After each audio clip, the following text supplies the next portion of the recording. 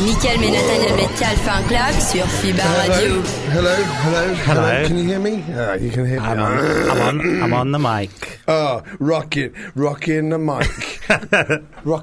You rock the microphone. You saw that. Here's my. I was just looking around for my tea. I've got my tea. You got water? Yeah, just. I haven't got any water. Oh no. No one's watered me today. No. Do you want water? No, I'm all right for water. But get me a water just in case. Actually, I can see someone on their way out the door to get me some water. That's nice. You're listening to Nick Helm and Nathaniel Metcalf's. Sorry, I've done it wrong. Mickaël et Nathaniel Metcalf fan club sur FIBA Radio. You're listening to Nick and Nathaniel Metcalf's. Sorry, I gave them way too much explanation. Nick and Nathaniel Metcalf's five-star family fun club. Fan club. My name is Nick, and this is Nathaniel Metcalf. That's right. That's what we're doing. The first rule of fan club is.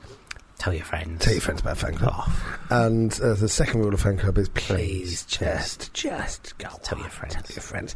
So today is Valentine's Day. It is. Is that why you've got super cute written on the side of your Diet Coke? I put it on the side of everything. You should see my knob. No, I'm drinking Diet Coke. Oh, do you know what? I've lost half a stone. Have you? Yeah.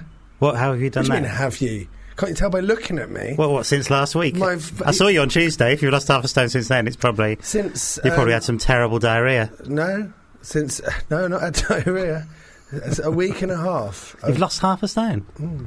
Is that easy? I don't know. I don't really weigh myself. It's been It's been surprisingly easy. Okay. And what, just by doing nothing? You haven't been trying to do it? Why have you been trying? Yeah, I've been trying. I've just been eating less. Okay. Well, not eating less. You don't get hungry though, do you? Some people. Well, I do get hungry. I just don't eat. Well, that's how you do it.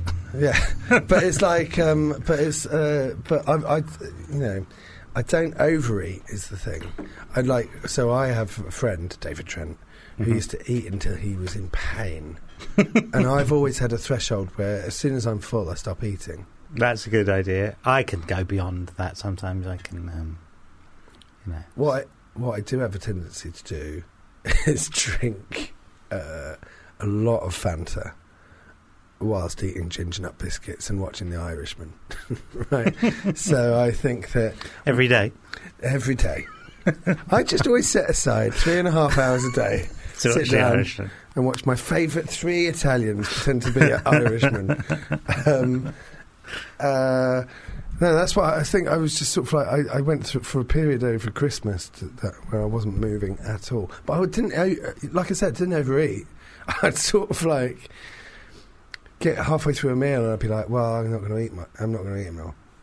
I'm finished. But this is delicious because I made it. So I'll have the rest as leftovers tomorrow." Okay. And then I'd get up in the morning, my family had fucking eaten it all, and I'd be like, "Right, that's another Christmas dinner that I haven't eaten." So no, very bad. I think. So I don't know. Yeah, I don't think I leave. I'd feel rude leaving a plate of food finished, even if I'd made it. If you'd made it. I think. But also, I'm a bit like I don't do that. I know there's that thing that when you eat, you've got to wait. Is it half an hour to know whether you're full or not? Because sometimes I'll finish eating something and go, I could probably have a bag of crisps as well. Yeah. And then you go, but actually if I'd waited, I wouldn't have needed them. I don't know. There's no rhyme or reason to it. I am overweight, so it seems a bit foolish to put myself in a position where I'm giving out advice. But you've just lost, what was it? What was it again? Half a stone. Half a stone. That's good, isn't it? I think in a week and a half? Slightly more than half a stone. I don't know how quickly you can lose. I don't know if that's humanly possible. I just think... So what could it be? Could it just be the fact that I'm not... High metabolism. You haven't done anything this week that would suggest... I'm very stressed at the moment. Could be that. But yeah, I'm not like cutting down. Well, I am cutting down on what I'm eating, but I'm being very basically not eating carbs. But I'm not doing the carnivore diet or Atkins or anything like that. You just try not to have carbs. Well, I'm just not eating rice and bread and pasta. They're some of the best things, though, aren't they? They are, but I'm only doing it for 30 days. Yeah. And I'm always pissed off about how fat I am and how miserable I feel. Yeah. And I think, and it snapped in my head the other day that it's not about, you don't have to make like a huge sacrifice and commitment for the rest of your life. But if you're unhappy about yourself, you can do something over a short amount of time to sort of try and fix that. We're all sort of like fluid, do you know what I mean? It's kind of like, there's no kind of, I think you get to a point where you just look in the mirror and you go, oh, this is who I am now. And that's not true. You can be anything you want to be, within reason. So I was just thinking, I'm unhappy with how I look and I'm unhappy with how I feel about myself. And I just thought, I'll give myself a designated amount of time and I will try and change that. And I've had surprisingly quick results. And you go, oh, right, that's all right. I think, does that actually often happen with weight loss stuff? I think that Probably. it goes, and then it goes slower afterwards because it's like... Probably. I think that it's probably a shock to the system where you go, oh, God, what's going on? Yeah. Where's my bread? Yeah. Where's my rice? But to be honest, I mean, I don't eat bread. I don't really go for pasta. I fucking love rice. This is one of the most boring things, I think, has ever been broadcast. I really love rice. You really love rice? I'm obsessed with rice. I'm not obsessed with it. Oh, I'm thinking about it now. I find rice a bit of a bore, like, to What make. are you Oh, yeah, to make, sure. But fucking hell. Oh, I like a rice. What's your favourite rice? Do you know what? I get spoilt for choice with rice. Absolutely. And I also think, like... You can have any rice. I always You're think listening to 5 Star Family Fan Club. it's a rice special. The rice special. The rice man cometh. Rice to see you. To see you? No. Rice. It's Mr. Rice. Dr. Rice. I'm doing Batman and Robin. There we go. What killed the dinosaurs? The Rice Age. I think you've read that wrong, Arnold. Could you go again? That makes more sense. What killed the dinosaurs? The Ice Age. You've got to wait for them to think over the question a little bit, Arnold. You can't just... Oh, because he normally does one-liners. Yeah. That's the problem with that joke and that film. The problem with that joke is it's call and response. So really what you need to go, what killed the dinosaurs? And Batman and Robin have to go, I don't know. What did kill the dinosaurs? And then he has to go, the Ice Age. It's not a one-liner. No. It requires a certain input from its audience. And weirdly, that film wouldn't be out of place if Batman and Robin did say... I don't know what did kill the dinosaurs. Or if there was some sort of like moment within the delivery for them to actually just do like a reaction shot. Yeah. What killed the dinosaurs? And then Batman and Robin go, what? The Ice Age. And they go, Mr. Freeze. Because you're Mr. Yeah. Gotcha. And then he froze a dinosaur because they're in the Gotham's Natural History Museum. But anyway, I digress. Rice.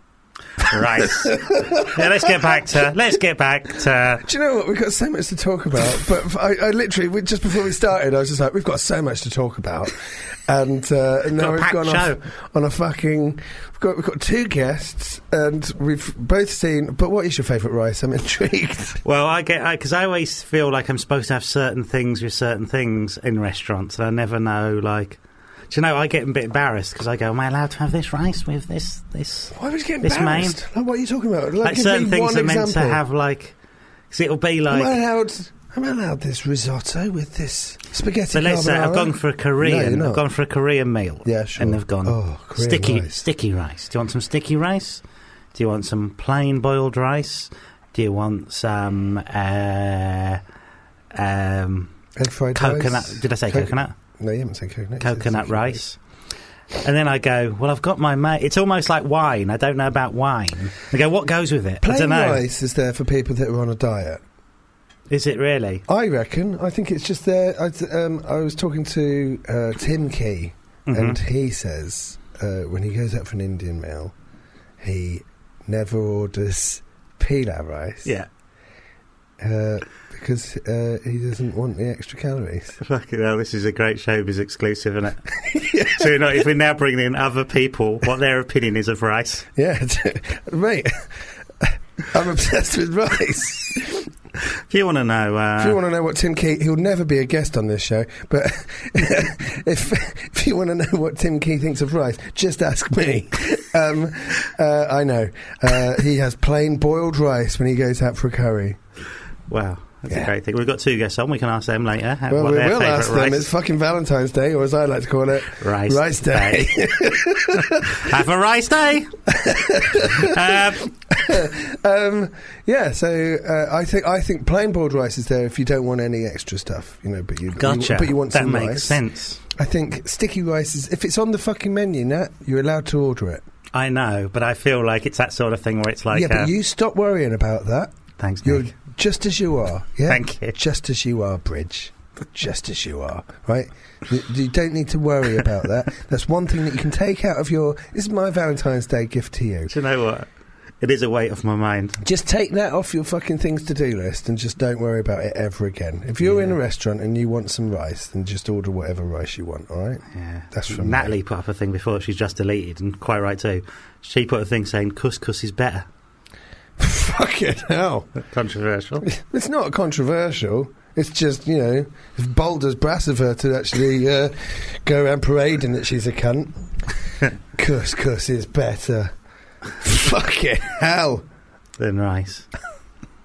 No, it doesn't. It's similar in an absorbency way, but it doesn't have the personality. There's a bit of me thinks we should move on. Another bit of me going, let's stick with let's rice. See how long we can. Let's talk how about long rice. we can talk about rice. My favourite. Do you know what I always? So sometimes when you go out for a curry, you'll have pilau rice with orange bits in. Yeah. Oh yeah. But sometimes when you order it in, I've never seen this in a restaurant. So if you've seen it in a restaurant, guys, write in and let us know. But I've never seen it in a restaurant. But sometimes when you get a takeaway, it has green and orange in it. Have you ever noticed that? I think, like little bits of something. Like a sort of parsley bit, right? No, I think it's just dyed green rice. Oh, no. No, I don't know if I've seen the green rice. Green and orange. It's sort of like a medley of colours. Yeah. Like Tic Tacs. Green and orange. Lime and orange Tic Tacs. I just thought it was absolutely fucking... Do you think we're gaining listeners or losing them? I think we're gaining We had a them. real opportunity this week because... Well, no, we've got some... We've got a genuine megastar coming on. And they're all going to tune in and go, what's this shit? But we need them. Fuck 'em. If they're going to stay... If they're going to stay fan clubbers, they need to get on board with the rice. You just got to get on board with the fucking format, guys. It's bullshit guest. Also, if they were... The thing is, if they're a non-regular guest, a non-regular listener, sorry, and they're listening on the podcast, they would know at what point the guest would be likely to come in so they could fast forward. But these newbies who are only tuning into this one would be like, well, they've got to listen to the whole thing. Or I guess they're skipping forward, aren't they, 15 seconds? They're not skipping forward. Well, I don't know. Maybe they love rice. Who doesn't love rice? Who doesn't like rice? Do you know what my favourite line in any film is? No, I can't think. It's the bit in Sleepless in Seattle when Tom Hanks' date comes over and makes potatoes and the kid goes to bed. I remember this bit. And he's rude to her about the potatoes. Oh, yes. And Tom Hanks turns around and goes, "We're rice men." That's my favourite line in any movie ever made. I love rice. The Great Wall of China is held together with sticky rice. Of course it is. Of course it is. Is that true? It's true. It's genuinely true. didn't have cement back then. There are more than... But they did have sticky rice. 40,000 varieties of rice. The grass species Oryza sativa said to exist, but the exact figure is uncertain. Over 90,000 samples of cultivated rice and wild species are stored. Can you read it like you're not reading it? International Rice Gene Bank. You're sort of like, when you're reading it out loud, you're reading it to yourself. You're going, so more than 40,000... And you need to have more like a... Do it again. Hang on. I'll do the next bit, shall I? Do the first bit. Oh, you've got to fill time. No, we don't have to fill time. We've got too much to get through. There are more than 40 varieties of rice. 40,000 varieties. Fucking hell. There are more than 40,000. Fuck me. There are more than 40,000 varieties of rice. The grass species Oryza sativa said to exist, but the exact figure is uncertain. Over 90,000 samples of cultivated rice and wild species are stored at the International Rice Gene Bank. There was a bit of problem with the brackets there. Because it wasn't clear where the brackets... You didn't really infer that there was brackets there. Okay. There are more than 40,000 varieties of rice. The grass species Oryza sativa said to exist. Again, is that better? So no, because it's more like there are more than 40,000 varieties of rice. The grass species Oryza sativa said to exist. Do you know what I mean? No. It's an aside. Yeah. But you're saying... So I'm saying there are more than 40,000 varieties of rice, the grass species Oryza sativa, said to exist. And what you're saying is there are more than 40,000 varieties of rice, the grass species Oryza sativa. I didn't say it like that. You said the first time you did. Second time you went, there are more than 40,000 varieties of rice, the grass species Oryza sativa said to exist. Did I? Didn't do a closed brackets. You didn't close the brackets. Right. Off. Okay. One more go, and then right. we'll move on to something else. There are more than 40,000 varieties of rice. The grass species Oryza sativa said to exist. Nailed it. Thank you. Absolutely nailed it. Look, Can I do the audio book? I'm sorry I was hard on you back then. No. I think said I've hard got... on. I'm sorry. You're thinking about rice again, aren't you? And you've associated it with hard-ons. Yeah, fucking hell. I'm gonna ram my rice grain in you. That's my chat up line. Do you know when people do, like, they put people's names on a grain of rice? Mm. Why? I don't really understand the... Just because it's small. Is it a skill? Yeah. Okay. I mean, you've answered your own question here. I suppose. Come on, don't be. But I'm sorry I was hard on you back then. I'm just. But you know, you didn't enjoy it. Uh-huh. You felt like you were being got at. Yeah. But we No, got do you know what? together. I was interested because I don't really know how. Like, I was trying to work out how I sound. It's always good to. It's just, but it's helpful nudging you to be better. Do you know what I mean? Be a better broadcaster. Well, you know, I'm not going to be here forever. Rice is good for years. Just carried on like that. Just like, unless it's brown. Uncooked white rice will stay fresh and edible for anywhere between 10 and 30 years, depending on how it's stored. Why did you do Christopher Lee? You just went like, why don't you do that? Why do that whenever there's brackets? Whenever there's brackets, you do Christopher Lee. Depending on how it's stored. Rice is good for years unless it's brown. Uncooked white rice will stay fresh and edible for anywhere between 10 and 30 years, depending on how it is stored. Like that? That's great. Like that's a good system. Like he's reading over your fucking shoulder. Or they're disagreeing, so he's gone... Rice is good for 30 years, Christopher, unless it's brown. Uncooked rice will stay fresh and edible for anywhere between 10 and 30 years. And depending on how it's stored. Like he knows about rice as well, and he's chipping in to go, well, actually, that depends on how it's stored, surely. Yes, Christopher! Derek Jacobi's joining That'd be in. good. They should have had him pop in for an episode. Absolutely, when he was... That was a missed opportunity. Never happened now. Never happened now. Speaking of Christopher Lee, what do you know about this Beatles Lord of the Rings film that they were going to make? I don't know anything about it. So in the late 60s, when they were all in India, yeah, the Beatles were asked to do Lord of the Rings as their follow-up to Help, right? Right, okay. And you go, fine, sure, I can absolutely imagine that. In a way, I can't imagine the quality of the film, but I can imagine. I can imagine them all being a bit mystical and a bit like, oh yeah, it's all like dragons and A bit. I can see because Lord of the Rings had a bit of a revival at that point, But didn't it? was it Ralph Bakshi? Yeah, Ralph Bakshi. Bakshi. I can never get this. But Ralph Bakshi. So he did Lord of the Rings, the animated Lord of the Rings, and I can imagine it being like a similar quality. What happened with that was that he was making the film, and then they ran out of budget, and he was going to make a follow-up. But he basically only made half the book, and it was in an hour and a half, and it was an animated thing. But it was rotoscoped, so they'd film real actors, and then they'd animate over it. And before that got made, they were going to make a Beatles one with Lord of the Rings, and you go, right, okay, of course. Then the four hobbits. Yeah. That's not what they were going to do. What were they going to do? Well, okay, so two of them, Paul was Frodo. Right. Right. This is how they were in India and they were doing all the things, and this is how they designated the roles.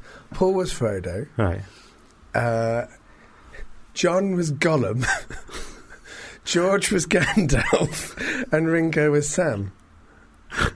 What's he got to do with Christopher Lee? Because Christopher Lee was in fucking Lord of the Rings. Oh, right, but he wasn't doing It's anything. just a segue, Well, I was mate. talking to the Beatles when I was in India, and Well, they were telling me about the Lord of the Rings. yeah, so I was thinking of being Frodo. I can see that. I can see. You just make them all fucking. Yeah, make them the hobbits. Make them the fucking hobbits. And Yeah. you've got the Beatles in the whole and you'd have film, other, right? like, character actors popping in and being the other characters. Yeah, but, like, it's just absolutely insane. You go, Paul's Frodo, yeah. And then John's going to be Gollum. What? Fucking hell. So he's in it for 10 minutes. George, he's the youngest one, right? So who's he going to play? Gandalf. Right. Fucking mental. I'd love it to exist, though. So we both went to see The Lighthouse last week. No, well, we did separately. Yeah. Okay. Yes, we did. I mean, I'm not lying to the... What are you doing, Nick? You're lying to the listeners. We went, Just for the listeners to know that I didn't go with you. we didn't get together. No, we only go and see films aimed at women together. we see Little Women and Emma. Yeah, that's what we go and see We together. both cried our eyes out. So we went to see I went to see The Lighthouse. I went with my mum and dad. I didn't go with Nat. I'm a cool dude. Went to see The Lighthouse, and what did you think? I liked The Lighthouse a lot. It's the director, the guy who did The Witch. And What's his name? David Eggers. Robert Eggers. Robert Eggers. David Eggers is the author, isn't he? Yeah. And I was aware, like, the Witch is all kind of... It's meant to be everything super accurate to the time. It's meant to be all the costumes, everything, all the language is sort of heavily researched and things. And I think that is probably true of The Lighthouse as well. But I was sort of surprised at how much of it is a bit kind of... it's a bit Shiver Me Timbers. I thought... I didn't particularly like The Witch. I liked it. I found it, but I watched it. I think I watched it on Netflix, or maybe I can't remember how I saw it. But it was on telly. It was on my TV. I saw it in my living room, and I think I was probably a little bit distracted.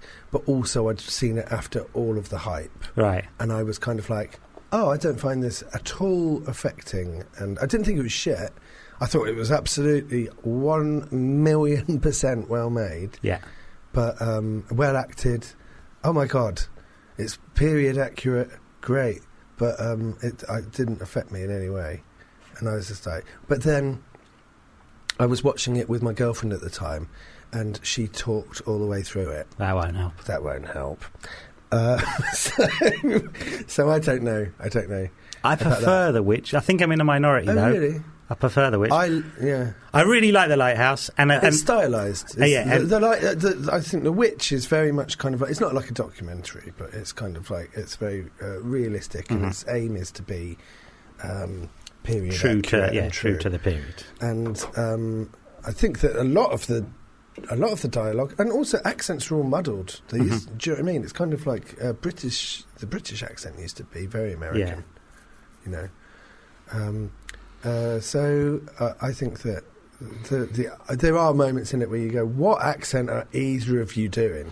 I think I really liked it. I think I was just a bit like, I was sort of expecting something slightly different. Whereas actually, I wasn't expecting it to be so funny either. You know, I wasn't expecting, like, it was like, oh, it's really funny. I was expecting it to be funny, which is weird. Okay. When it first got announced that it was coming out, and I saw sort of, I didn't see clips, but I'd seen sort of like, I'd seen some sort of thing. I assumed it was a comedy. And then people saying it's a horror film, and you go, oh, is it? And then, what was interesting about it was, I watched it. There's a bit when there's a seagull tapping on the window, and I'd just been watching loads of YouTube videos of Edgar Allan Poe's The Raven. I watched James L. Jones read it. I told you this, right? No. I watched James L. Jones read it. I watched Christopher Lee read it, and I watched Vincent Price read it. And who was the best? Price. Yeah. Absolutely nailed it. Like, James Earl Jones didn't have any sort of, like, he didn't use the brackets. He didn't use the brackets. He didn't use that. He didn't use any of that, right? He didn't use the punctuation at all. He just sort of like, but it was really... Christopher Lee's was good, but you assumed it was all in brackets. Sorry, I was surprised to them with a joke. You're not expecting it. Surprised me with some content, Nat. You thought it was, Christopher Lee's was really long. It was like 12 and a half minutes. And right. Vincent Price's was something like 8 minutes. But he was sort of like, he was great. And I don't know. I know you prefer. I probably prefer Vincent. No, Christopher Lee, maybe. I don't know. If I had to choose. They're quite different kind of people. I think... I used to love Christopher Lee whenever he came on screen, you know. But, I mean, Man with the Golden Gun is my favourite. I mean, if I was going to watch a James Bond film, it would only be Man with the Golden Gun. I do not give a fuck about those films at all, right? But I love Man with the Golden Gun. I think he's great in it.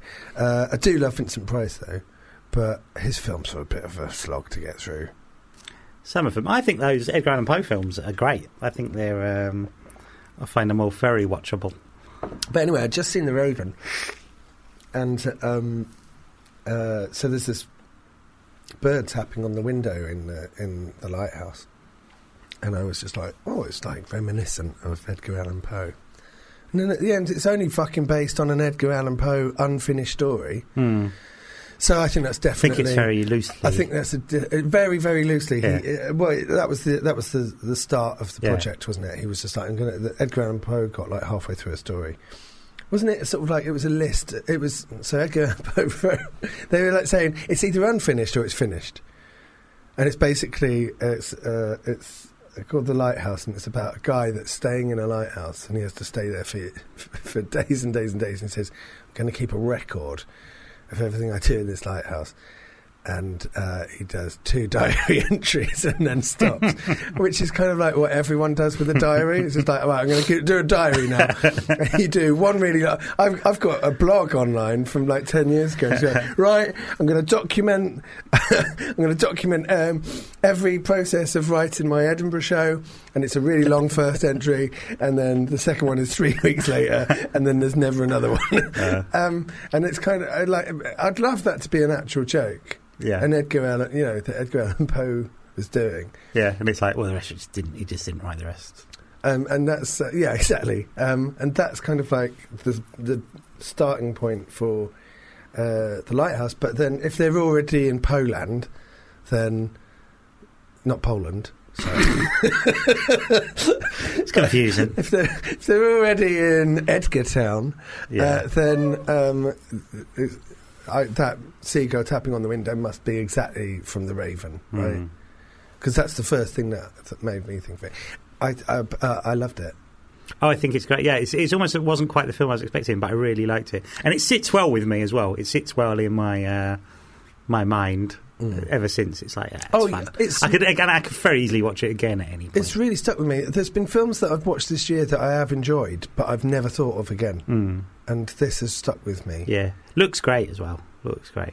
I saw it with my dad and my mum, and it was his birthday. And that's an extra detail. I'm just like explaining why I went. I've got no one. My mum and dad took me to the cinema, which is fine, guys. If it's fine, it's absolutely fine. Went to the BFI. It's a lovely cinema. It's the screen. Which screen were you in? 2, or was it 3? 2's all right, I think. 3 is the one which is the sloped one. Is it 3 up the stairs by the toilets? No, 2. 2 2 is downstairs by the toilets. No, is that it is by the toilets. There's also that one. Is it called Studio or whatever? That's got about 16 seats in it or whatever. Oh, I think that the main house is where it's at. Oh yeah, every time. And 2 is like, oh, we're in 2. 3 is like, oh, you've brought out the school projector, have you? And we're watching a video in Teacher's Sick. Yeah, nice one. Yes. Put a lot of colour in that. Thanks. Was it? And it's a wooden thing, wasn't it? It was like wooden, and got to use your imagination. And the teacher could never use it, could he? Teacher, you've got to use a lot of your imagination to. We're being told to play. It's a wet break. We've anyway. So I really. This isn't an in-depth review at all, but really loved it. It's beautiful to look at. It's great, actually. Willem Dafoe is great, and highly recommended. Robert Pattinson, excellent. Really, I think he's one of my favourite actors at the moment. I think he's really fucking good. He's good. He's got a good CV. He's just good. He's just good. I haven't ever seen the Twilight films, but I might go back and watch them. Nah.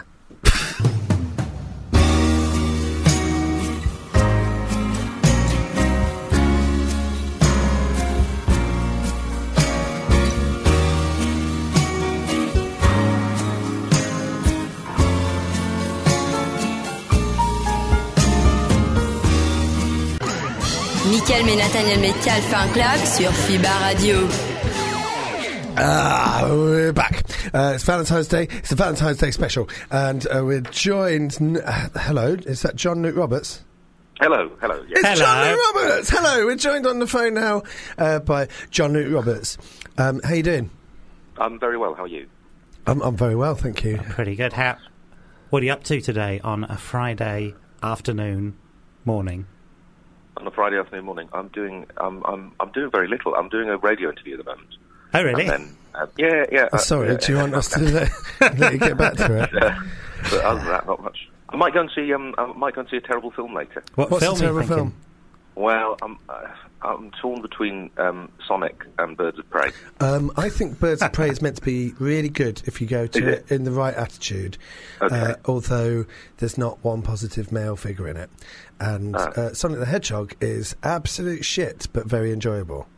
Have you seen it? I haven't seen it. This is what I've heard on the grapevine. Okay. I'm busy doing a radio show. I ain't got time to watch films. Yeah, I have time to watch films. Tell me about it. Me too, mate. That sounds like a really good idea.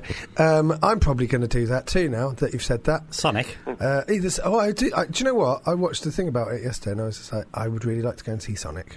Would you really? I don't know if I can... We've got a guest. Anyway, we've got a guest on. We don't want to talk to you about Sonic. Well, we can do. That's sort of like what the show's about. You're doing... are you doing a tour at the moment, John?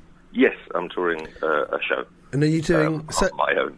Have you got a London run? Yes, I'm doing the Soho Theatre next week, Thursday through Saturday. Thursday through Saturday, you're doing the Soho Theatre. And which room are you in? I'm in the downstairs, the lovely downstairs basement room. Oh, yes. That is As nice. they call it. How do they describe it? They describe it sort of like a like a Berlin cabaret bar. Yes, I think a sort of speakeasy thing they try. It's not, but it's nice. It's nothing like that at all. The tables, I think, too, have got smaller and smaller. Yeah. Because people don't really... So the seats are now next to the tables, but the tables are kind of like pillars. But that's quite nice because it means people don't look at the table; they look at the stage. Yeah, you've got more audience, surely. Yeah.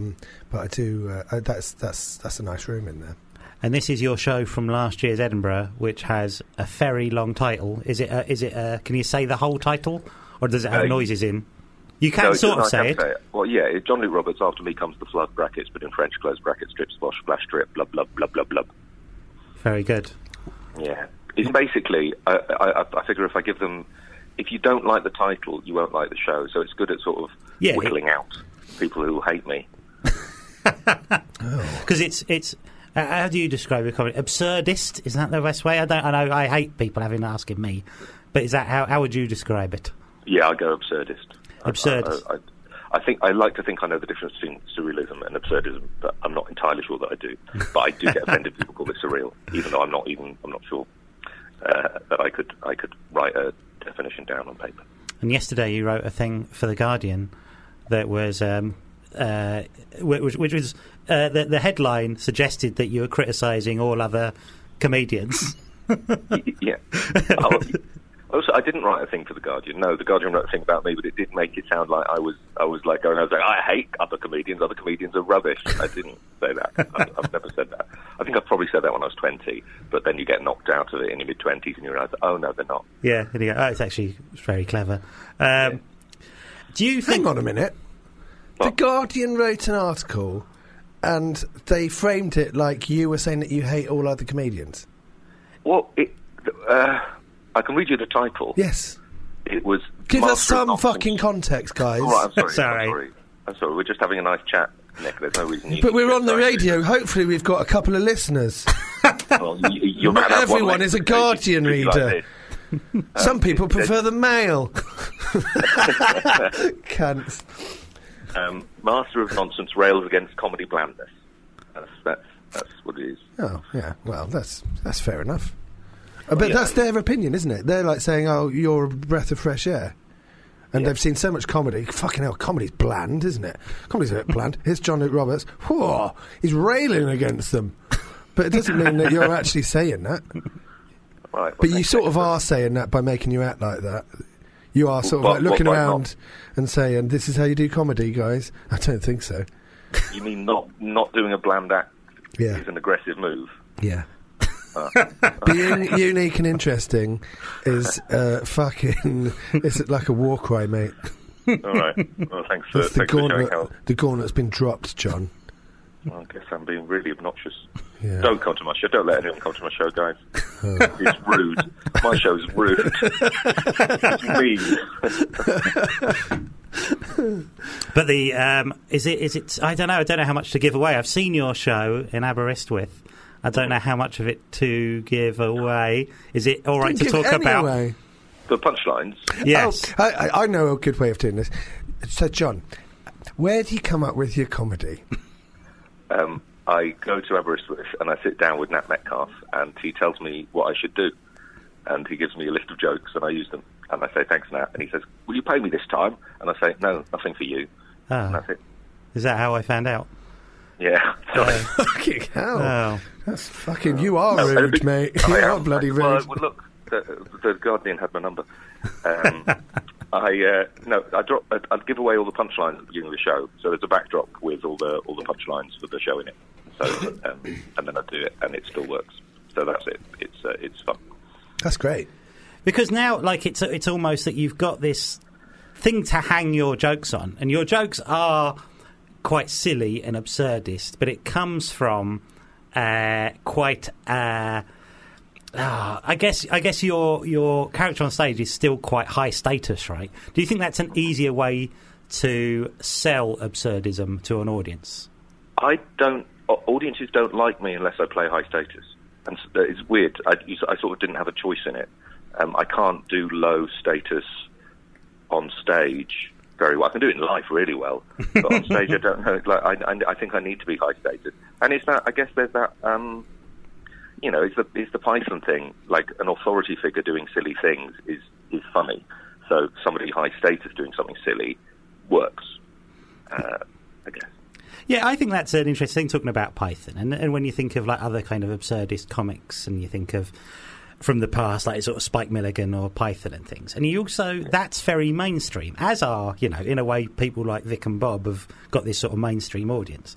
But the way it's presented now is almost that absurdism is some sort of weird thing that it's very niche, whereas actually it's very accessible and it's for everyone, and it's just, essentially what you're doing is quite silly jokes that are quite, that a broader audience could get and buy into. Why do you think it's become something that's almost perceived now as being sort of wild or wacky or super alternative?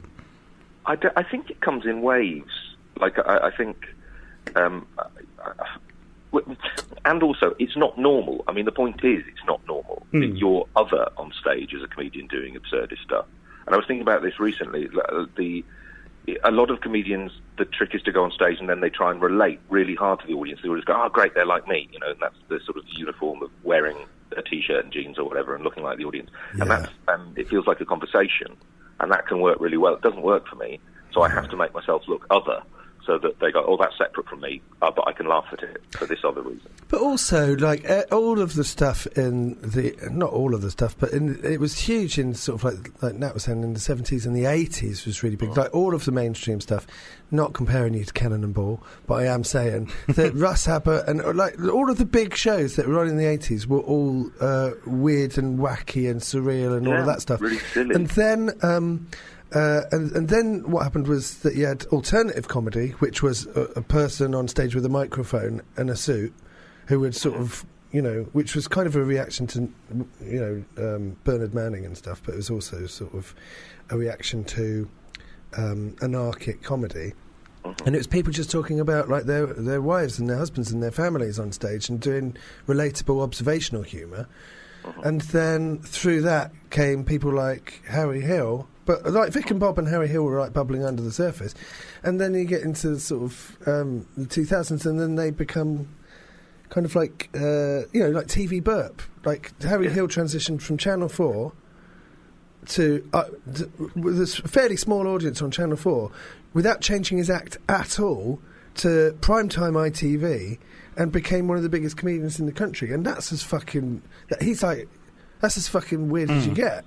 Do you know what I mean? So I don't think it is. I think it's very accessible. I think it's... Harry Hill? No, I think kind of absurdism as like... Yeah, absolutely. I think but what I'm saying is it's actually a bit odder that observational comedy is as big as it is. Because in a way, absurdist comedy that's the point of comedy, that it's absurd. And so to have sort of like... the mainstream just being stuff that is, my wife and kids or husband, it's kind of like that's sort of weird. Just sort of getting people being told what they already know. Yeah. I wonder if it's also just because if you're doing observational stuff, it's relatable, and in a way that's cutting down your potential audience size because you're cutting out the people who maybe won't relate to that, and you can make it as broad as possible. But nonsense, well, there's a way in for everyone there. They know, this is idiotic. But there's room for everything, isn't there? I mean, of course. When I was growing up, my very favourite comedian was Jack Dee. But I also really loved... my favourite TV show was The Smell of Reeves and Mortimer. Yeah. And The Fast Show. And it's just kind of like... I think that if you're a consumer of comedy, then you're not overthinking it like us, us comedians, Yeah. And I think but you do also have a foot in both worlds as well. You sort of direct shows and you sort of work with other comedians as well, and you do have, and your brain is someone who you write jokes and you can write jokes for other people. So I think you do often have to have like a foot in both camps anyway. Well, it's all one way or another the same sort of thing. Yeah, it's all just trying to be funny, right? Or to make someone else be the funniest version of themselves they can be. Yeah, well, I sometimes find I'll write a joke and go, nah, I can't do that. Oh, but it might fit this person. Yeah. I hope they call. And Have you ever written jokes that that you've written for yourself and you've thought, that doesn't work in my voice? Or not my voice, your voice. Doesn't work in that Metcalf's voice. I do. I then started. I sometimes find if it's in the notebook for long enough, then I'll at some point start performing a character and go, "Oh wait, that joke back then fits this character here," although it wouldn't coming from my own mouth, uncharacterified. I've done that though. I've written things and just gone, it doesn't kind of work for me. Yeah. But you perform that anyway now. Yeah, I still do it. That's my act. So you've got your show at Soho Theatre next week. Is that Tuesday? Yeah, no, it's Thursday through Saturday. So Thursday through Saturday. And you're still on tour as well. Is that afterwards? Yeah, and then I'm straight up to Newcastle, and then Edinburgh, Glasgow, Knaresborough, and I think I finish in Maidenhead. It's weird doing Edinburgh outside of the festival, isn't it? I know, it is a bit weird. You think, I'm here, but I'm all on my own, and I'm scared, and I'm cold. Well, have fun. Very relatable. Thank you for talking to us today. Thank you for having me on. And good luck with your tour, and good luck with your Edinburgh, with your Soho run. Yeah, thank you very much. Thank you Cheers. very much. Have a happy Valentine's Happy Day. Valentine's Day to you Valentine's too. Day. Happy Valentine's Day, JLR. Right, okay, cool. Goodbye. See you later. I can never say Bye. goodbye. I can never say goodbye. I can never say bye. Okay, well, that was nice. Now, we've got 11 minutes, and we're going to talk about the other... so, The Lighthouse, what do you think about it in... One word. One word. Enlightening. Oh, wow. Do you actually... No, I don't believe that. What I want to say is very... We've got to do good. 3, 2, 1... Good. Great. It was really good. It was really good. Really good. Yeah, but what I really enjoyed about it was afterwards. My dad. What I was going to say about it was my dad said, "Well, that's a very straightforward film." And like me and my mum were like unpicking it, and my dad was like, "It's really straightforward." And I was just like, I think it is. I think that I don't know what the fuck was going on for like half of it. I think it's really kind of like weird that my dad came out of it and he said, "Well, that's a very straightforward film." It's interesting that you can view it that way as well. It's just like what you take it as literal. Mm-hmm. I just thought that it was playing all sorts of mind tricks on you, and you were just like, I don't know what's real and what isn't. I mean, we talked about it, no spoilers, but I just felt like there's a turning point where you go, well, that's the end of the film. Yeah. And then everything else is sort of like, what's this? But anyway, it's a shame that you can't actually just sort of like have like proper film analysis conversation. It's not YouTube, is it? You can't just ruin everything. A lot of YouTube reviews are basically just someone sat in their bedroom with a green screen behind them that is just going beat for beat through the film. Like, when people... it's people that ruin stuff. You get reviews and they put punchlines and jokes in. You go, well, that's a terrible review because you've actually ruined the show. Yeah. If you like the show, by all means, recommend it. And if you don't like the show, by all means, And if there's something that's a little bit salty in there and you want to go, well, there was... I don't like the show because there was some racism in there, then, you can flag that up. But I don't think that you should... It's bad. It's bad reviewing, isn't it? To kind of... But that's different from talking... about a film and using plot points that you actually, if you're having a spoiler conversation, to say, well, this is a spoiler conversation, and then you're saying that you have to reveal plot details in order to have that conversation, right? So that's another element. But if you are literally just going through the plot beat for beat and saying that is your review, then that's bullshit. That's not a thing.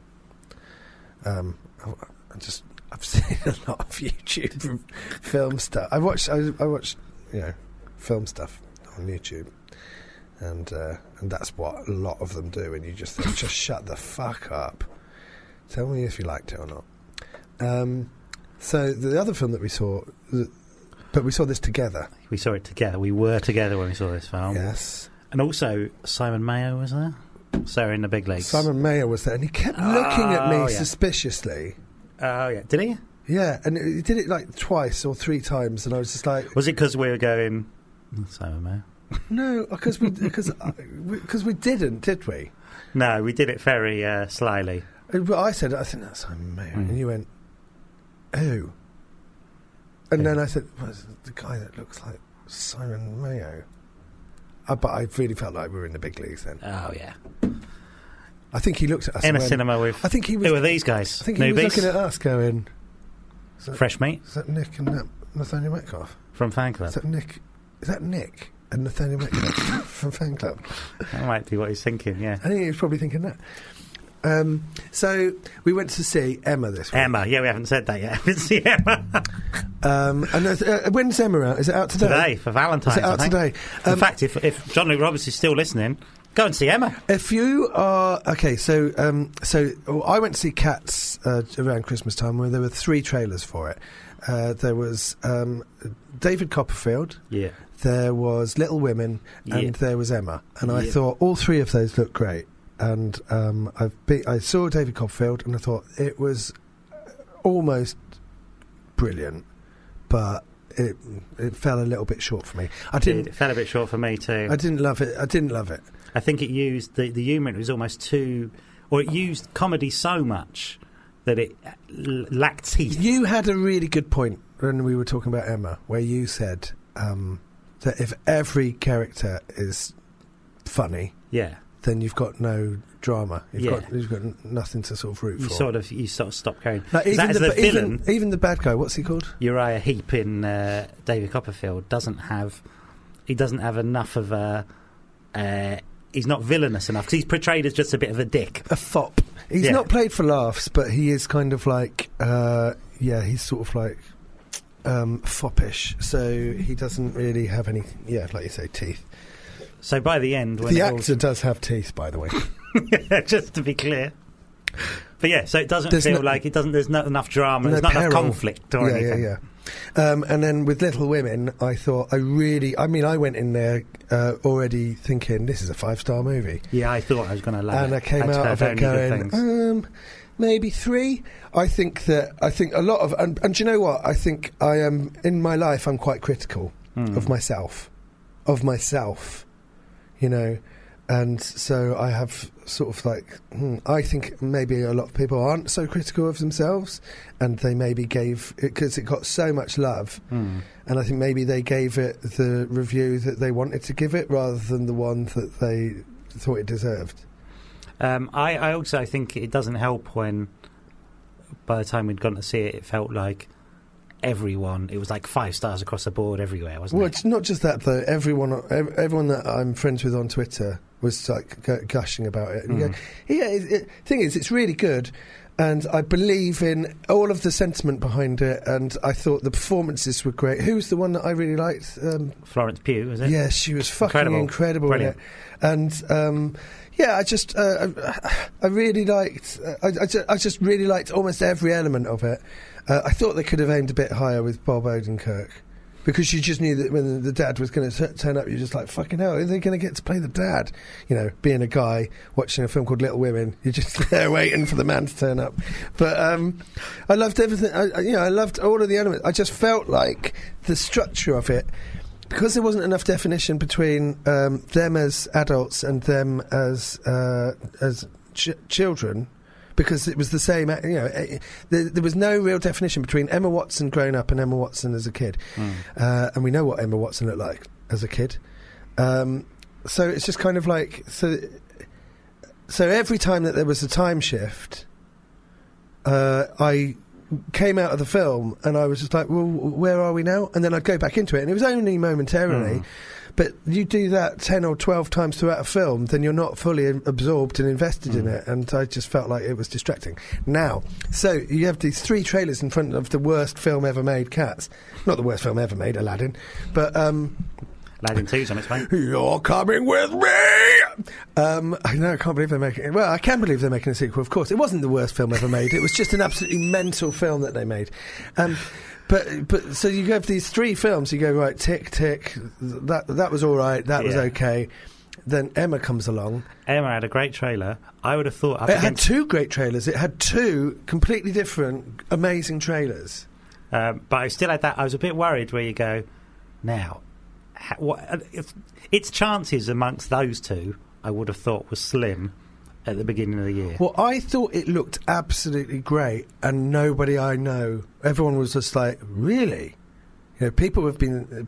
I'd have conversations, I'm really looking forward to it. I've been like looking forward to Emma like it's a fucking, blockbuster. Like I've been, like Star Wars or something. I've been kind of like going, God, Emma's coming out soon. Are we going to get to see Emma? We had like 2 screenings put aside. We had a screening like 2 weeks ago, and then that got bumped because it was sold out. So then we got another, and I was just like, oh, fucking, all right, well.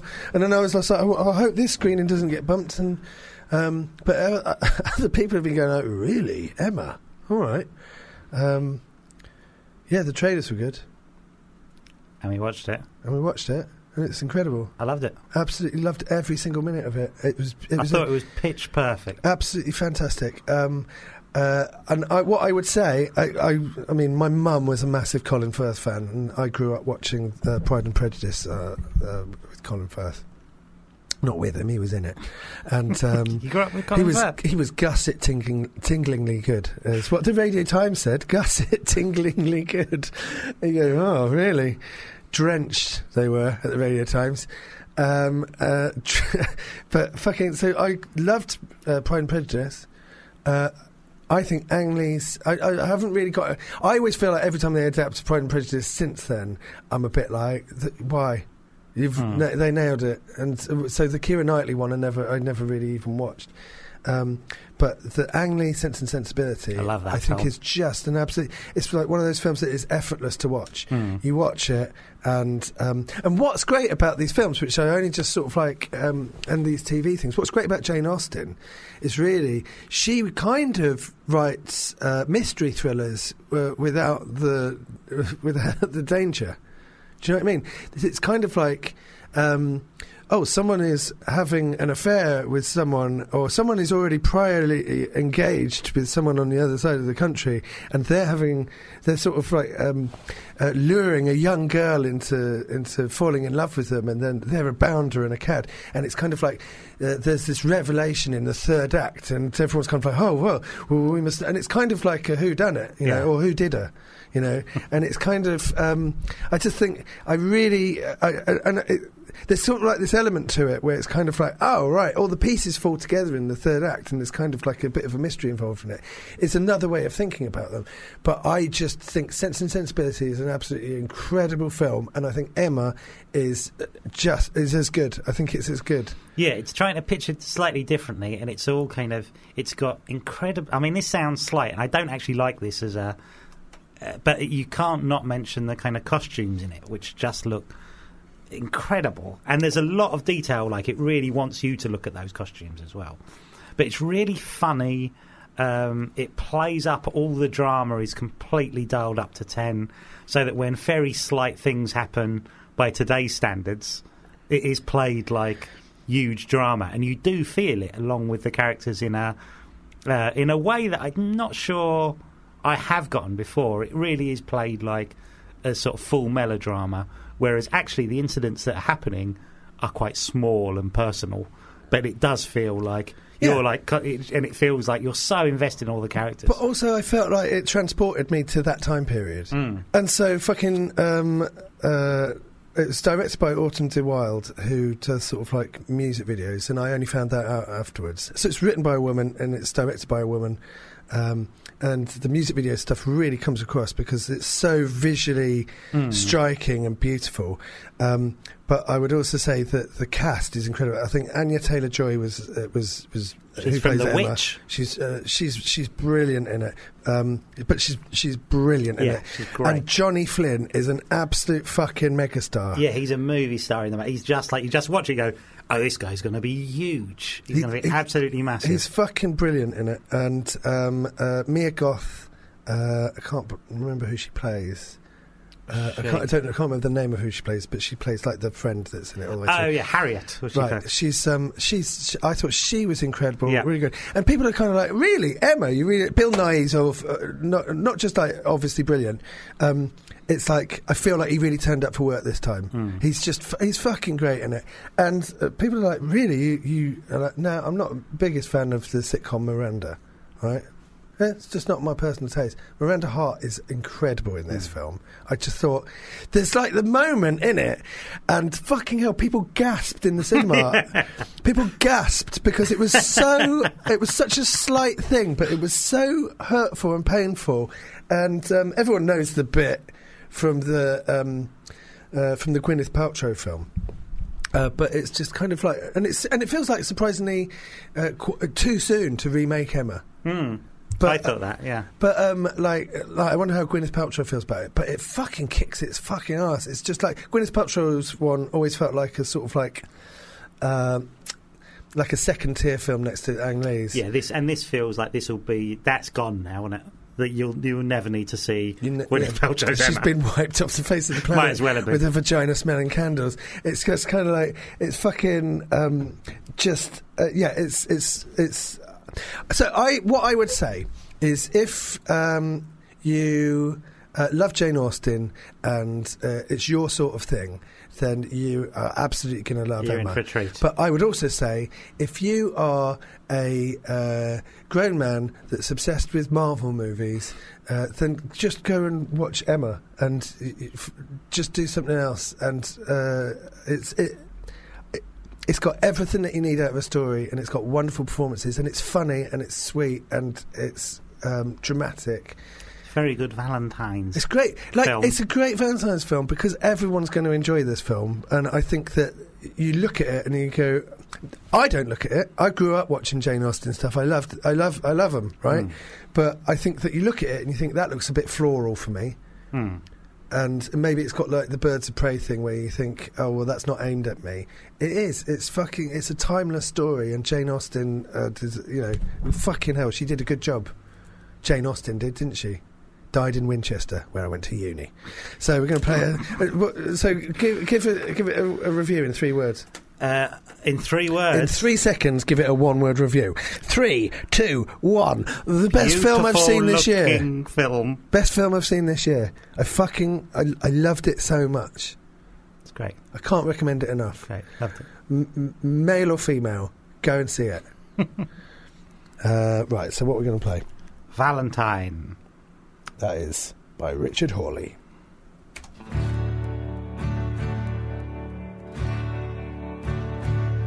Hold me in your arms. Mickaël et Nathaniel Metcalf fait un clap sur FIBA Radio. Just talking to your microphone, Ron. This is me talking to my microphone. Hang on, Yeah, I've done it. Okay, it's the right one. You're actually you're driving, are you? Yeah, on charge, mate. Wow. Oh, yeah. So we're joined in the studio by legitimate megastar Ramesh Ranganathan. But before we do that, I've just got to read out some of our fan mail. So, happy Valentine's Day, my Sherry Amours. What are you handsome guys up to later? I'm taking my cock and balls out for dinner. Hello, Nikki and Natty. Can you feel the love today? I can't, but would feel better if, for the love of God, you call me a cunt. You've really let yourself down on the cunt ratio this year, Nick. I have. You went a whole show without saying it once. Sad. D-Rump. D-Rump, you are a cunt. Hello, I'd like a fight this afternoon. Would you fancy this part? A boxing place. I'm quite tasty. FYI, Sam. No, not really. What is this fan mail? I don't know. What is this? The thing is, people have just written in. People have Weird just written vibe in. you've got. Haven't you ever had any fan mail, Rom? It's a little bit like when someone thinks that you're worth following and hanging out, people that admire you. Yeah. They write to you and they let you know. It does happen, but they don't request that I say specific words. I get that. I get people asking me to, hey, can you call my girlfriend a cunt on the phone? And you go, yeah, sure. What are you doing? She probably cries, didn't she? You've got no idea of the context of that. No, I don't. Can you call my girlfriend a cunt? That could be abuse, and you're sort of facilitating that. You've got no idea if that's the thing that she wants. I haven't put up a trestle table and inviting people over. She might people just stop me in the street. I'm absolute tipping point. The one thing that really pushed me over is if Nick Helm called me a cunt. Then he made that happen. One time, someone gave me the phone and said, "Can you call my girlfriend a cunt?" And I did. And then, as I was walking away, they said, "Hang on a minute, you're off uncle."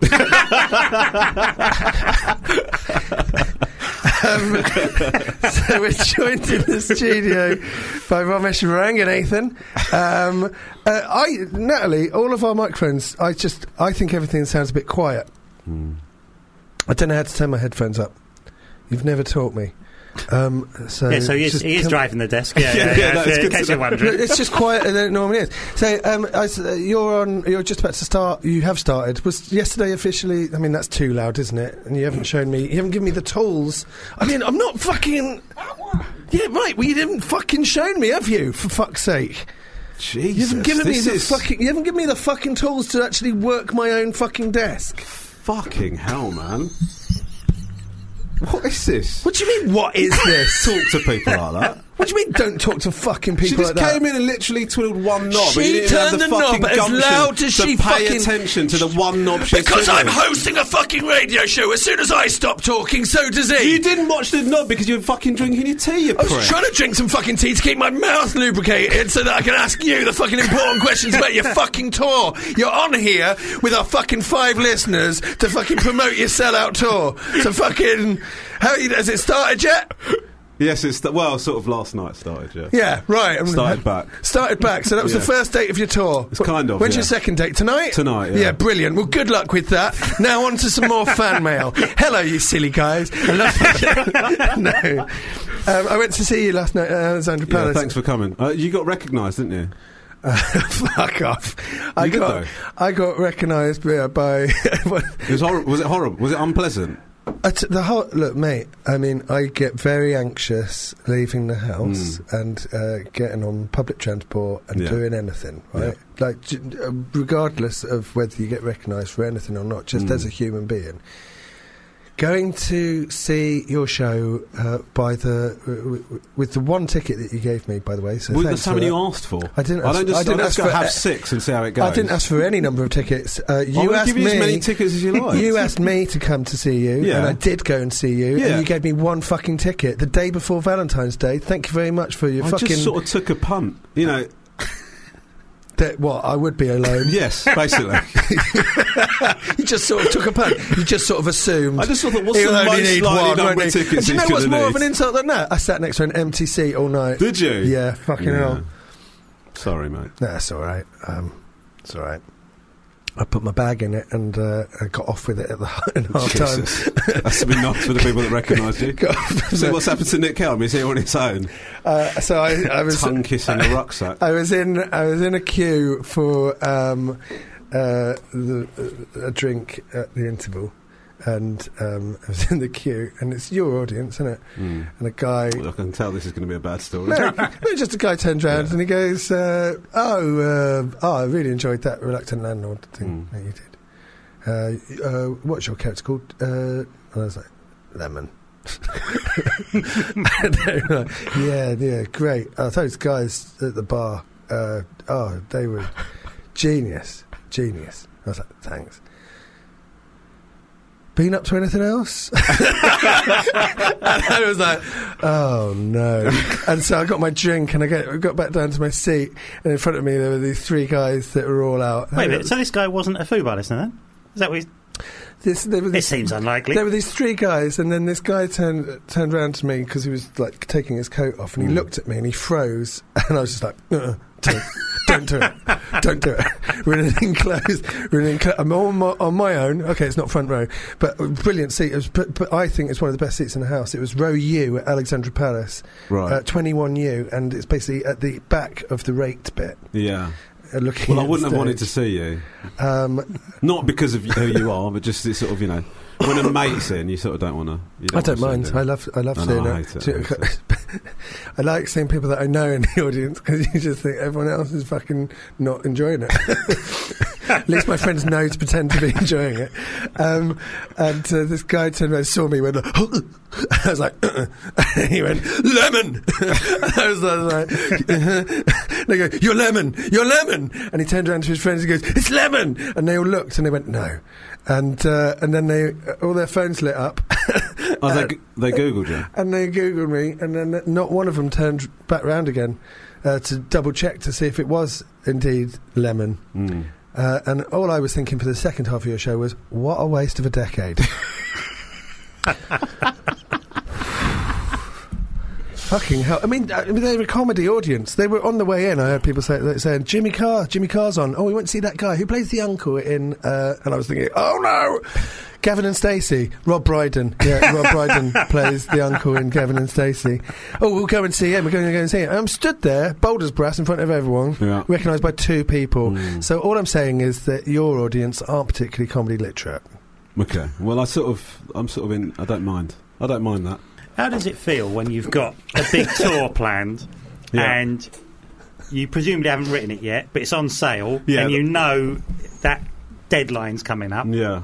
Do you does it sort of go away? Do you have the confidence now you go, I've done this loads of times, no, I can just do it again? No, I find that thing of something going on sale that doesn't exist very anxiety-inducing. Yeah. And so... You're selling a false promise. Yeah, basically, yeah. You're selling it, an empty and then my agent box. will say to me, oh, good news, we can put an extra date on there. But it doesn't feel like... I mean, obviously it is good news, but it doesn't feel like it because you sort of think, well, that's another group of people that are buying something that doesn't exist. I feel like I'm running Fire Festival or something. Because because you've got all of the artwork done. Yes. Like your Yeah. poster was incredible. I remember thanks. seeing your poster and thinking, Yeah. this looks exciting.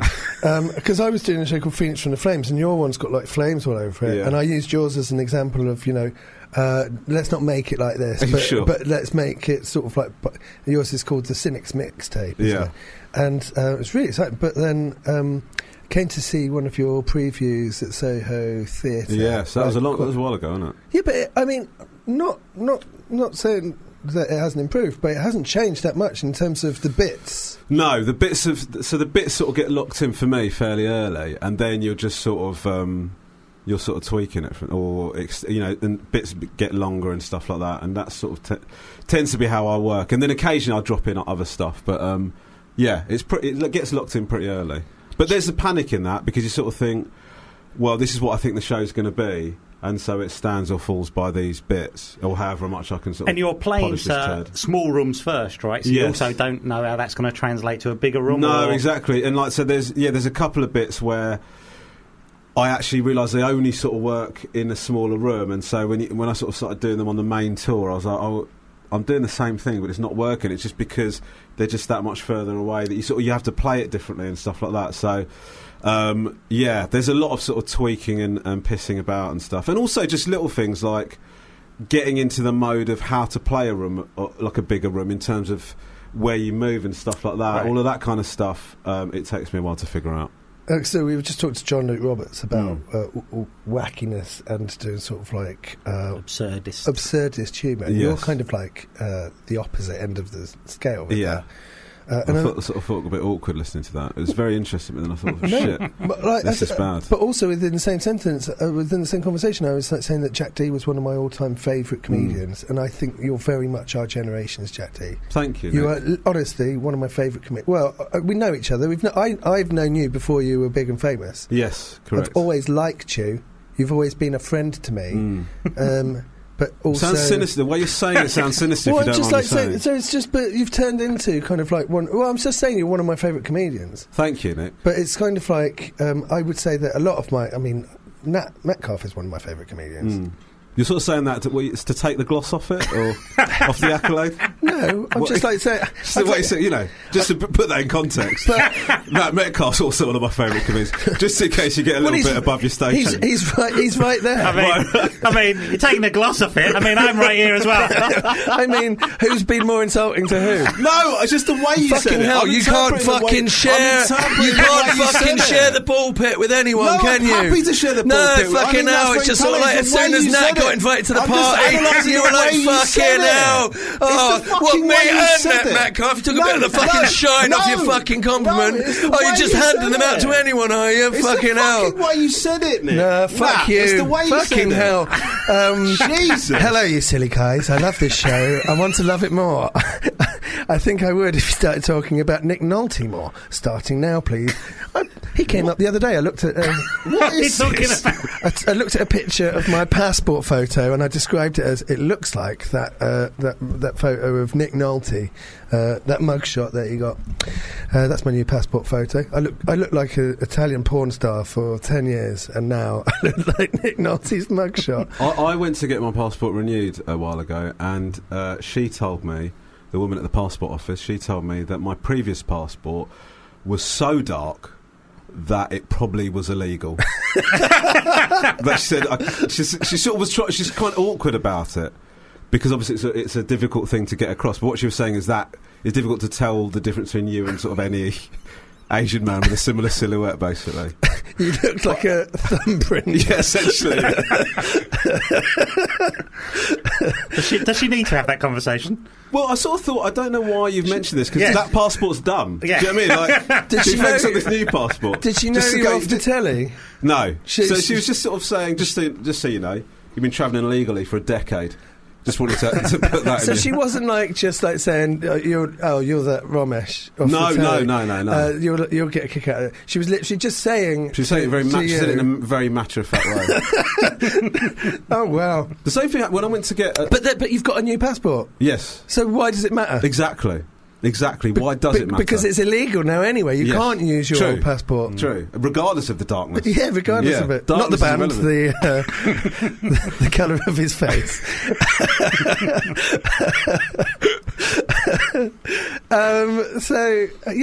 Why would you bring that I up? don't know. I was also I went to get a visa at the US Embassy, and we have to say you have to get like some documentation to say that you've got a specific talent that gets you a visa or whatever.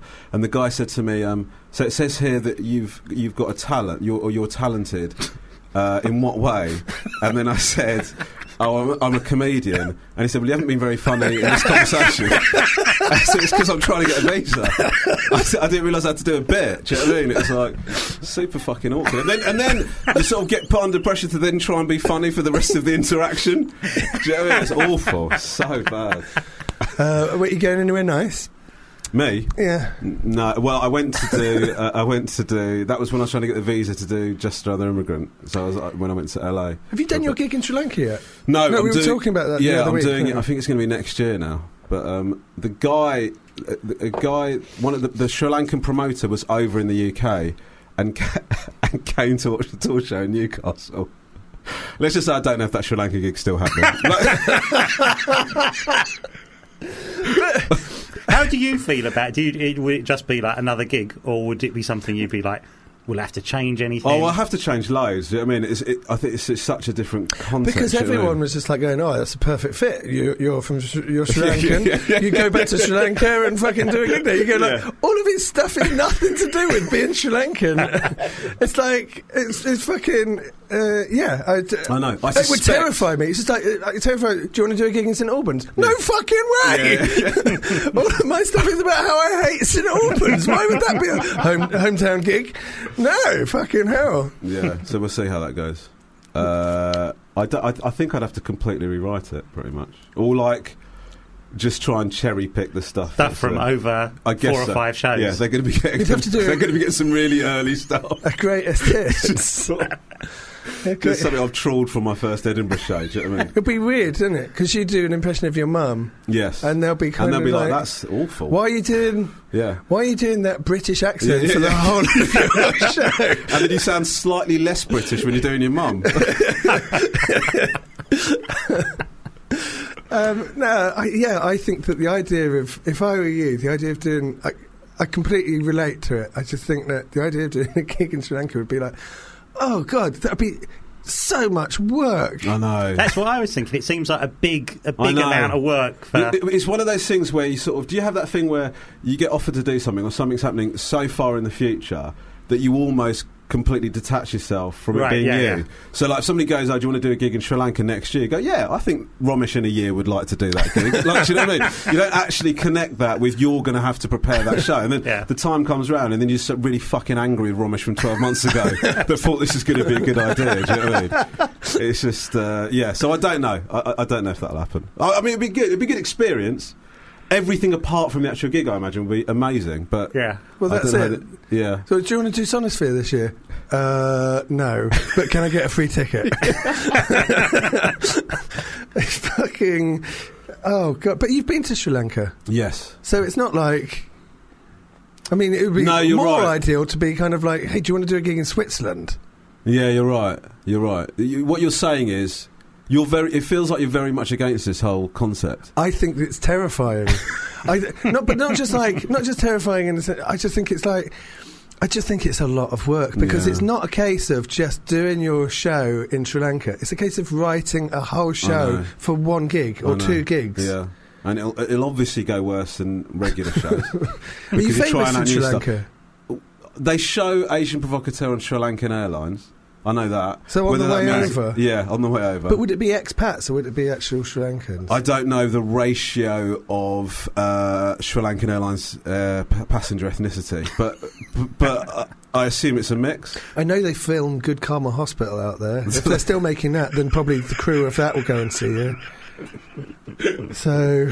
Well, that's good to know. I'll do some Good Karma Hospital. But do you know what size venue you'd be playing out there as well? No, I don't. I've got no idea. It just came up as a thing and you go, Yeah, I'll do that. Yeah, it's stupid, isn't it? I'll gig in Sri Lanka, yeah, but I don't. Yeah, I haven't actually thought about. I flew to Ireland to do a gig in Ireland on my tour, and no word of a lie, it was a 30-seater. I was like, it cost more to get here than I'm going to make off the fucking. It was fucking. How was it though? Was it all right? It was one of the best gigs I've ever had. Well, there you go. Do you know what? I say that and it sounds impressive, but for anyone that was actually there that saw it, that might be listening, I've done better gigs. I really enjoyed it. It was good because it wasn't. There were about 30 seats, but then there was standing room at the back. Right. And so people, it was like a gig. So people were stood, for like an hour and a half, 2 hours, however long the show is. Yeah. So you just think, good, yeah, fucking hell. And then at the end, I was like, go sit down and give me an ovation. It was good. You were great last night. I loved it. Thanks, I think mate. your show is brilliant. So, cheers, mate. I appreciate proper it. mainstream stuff. Oh. No, I mean it. But it isn't really, is it? Just because it appeals to... I think it is. It's not shit, and it's not dumbed down. And like I said to you afterwards, I think kind of like you're pushing some fairly uncomfortable truths to people, and but you're doing it in a kind of because it's comedy, and you kind of know your audience. You're kind of like pushing some sort of uncomfortable things to people in like a palatable way, and I think that you might not realise it at the time of watching it, but when you leave, you'll have kind of like you'll have been challenged slightly, and then it will make you maybe reassess stuff. That to get to that where it's palatable, the work in progress shows. I think I've had so many complaints about people being offended by various bits. Where, really, like, when you're sort of playing at the edges of that, or you're sort of trying to push something, an idea or something like that. When you're trying to find what the right line is, yeah. I've fucked it up so many times. But I remember when I saw your first preview, and you do a bit about one of your kids going missing, and you came on stage and you said, "We lost a kid this year." It's like, there was a chill in the room. It was like, well, don't say it like that, Ron. Fucking hell. Yeah, I mean that moment, your first note from the crowd as I was on. Don't say that, mate. They most probably thought you were doing Edinburgh that year. He's after an award. Oh, there we go. Here's my tip. I don't need to see the rest of the show. He's my 5 stars. Yeah, but like I had so there's a bit where I talk about the environment, and I had like a girl when I was doing a preview at the Bill Murray. It was like one of the first times I was sort of talking about it, and a girl just stopped me, and she said, "I'm sorry, I can't listen to this anymore." Huh? And I said, neither can... I mean, I sort of thought neither can I. I mean, it's so unbearable to do work in progress. But she said to me, you're undermining a real situation, a really important situation, and all these people are going to think it's funny and it's something to joke about. And she goes, I'm sorry, I just can't listen to it anymore. And just sort of stormed out. I think she's right. No, but I think she's right. But you've rewritten that. Yes, correct, yeah. Like when I saw that first preview, I was a little bit like, well, I don't know about the environmental stuff. But then you saw it last night and you go, yeah, it's really kind of like... Completely did a 180, just based on that girl, really, basically. Just totally changed my opinion just to pander. But also, no, that's what work in progress is, isn't it? You're doing ideas, you can't... I mean, I suppose anyone can react in the moment to anything, but it's still like, it's not like... Yeah, but work in progress isn't for the audience. Yeah. It's not... Richard this is another fun fact. Richard Herring told me that when you're doing work in progress, like years and years ago, he said, when you're doing work in progress, it's not for you. As soon as it's out of previews and it's the first day of the show, then that's when it has to be your final show. I pushed that by about 5 days. It really snaps together after the first week, but then what? But you do have a duty to the audience. No, don't you? not in a preview. But then why are they coming to? But they're paying to come and watch it. Yeah, but okay. So some people don't understand what a work in progress is. Some people think, "Fucking Ramesh Ranganathan, £5." Well, all right. Yeah. I'll see the show before it's ready. I'll see the show before I've written it. Like, how else? I write on stage. How else are you meant to put? I always say it's like eating a fucking roast dinner on the bus home from the, like eating a chicken raw on the bus home from the supermarket, it's just kind of like, I've got the ingredients, but it hasn't been cooked yet. And it's kind of like, what you meant, well, how else are you meant to do this? So you kind of like say, well, it's dirt cheap to come and see it. It says it's a work in progress or a preview. You're going to come and see it. I've got to test it out some way. But fucking hell, I mean, it's not the final show. I totally agree with everything you're saying, but sometimes when you have a work in progress and you've absolutely just tucked into a big old pile of shit for an hour, Yeah. you do feel a bit bad for them, don't you? I think that's what. I think if you're writing anything, Yeah. the day of a work in progress is when you'll put most work into it because you know they're in front of you in 8 hours or whatever. Yeah. So that's when you're working hardest to be like, and you do way more work, I think, in that time because you know people are listening to it. And before that, it's a bit abstract and you can be a bit kind of like airy-fairy and kind of a bit... Oh, yeah, they're all like this. Yeah. But when there's a bit of reality and you can picture yourself that night, I think you really buckle down and go, no, that's not good enough. Yeah. So I think you do need an audience. Oh, absolutely. But what I would say is that so many previews I've done have been because there's an audience in front of me and it's been a fucking amazing preview. It's not the show. I haven't. All I've achieved is to be able to show off in front of a room full of people and make them like me for an hour. Yeah. I haven't written a show. And sometimes what you have to do is just like go, I'm not going to pan... It's, as an instinct, as a comedian, you want them to love you. Yeah. But sometimes when you're previewing, you have to override that and just like go, they're not going to particularly like me for an hour, but I've got 5 bits that I need to work on. And they might be absolutely fucking dreadful, but I've got to, if I don't do them now, then when the fuck am I going to do them? And so you just have to like go through it and just like write that audience off for that day and just... hope that they're understanding enough about the process of doing it. I do think you have to sort of work, you have to move away from, because I remember like when I used to preview, I was so desperate to have a great gig that you'd sort of riff off the fact that something had failed, or you'd sort of like improvise in the moment, and you'd have a better gig, but you'd learn just so much less. But do that at the O2. Exactly. So like you sort of have to go, I have to take the hit, really. Do you know what I mean? Yeah, it's that's like you what I'm said, you just saying. have to That's what I'm take. saying. You have to just take the hit. Yeah, I totally get that. But then this is me giving you advice. But you're one of my favourite comedians. But you know, just to put that into context, Why do you so say is that? Nat. Why do you say that sarcastically? You're a fucking cunt, Romer Stranganathan. Fucking hell.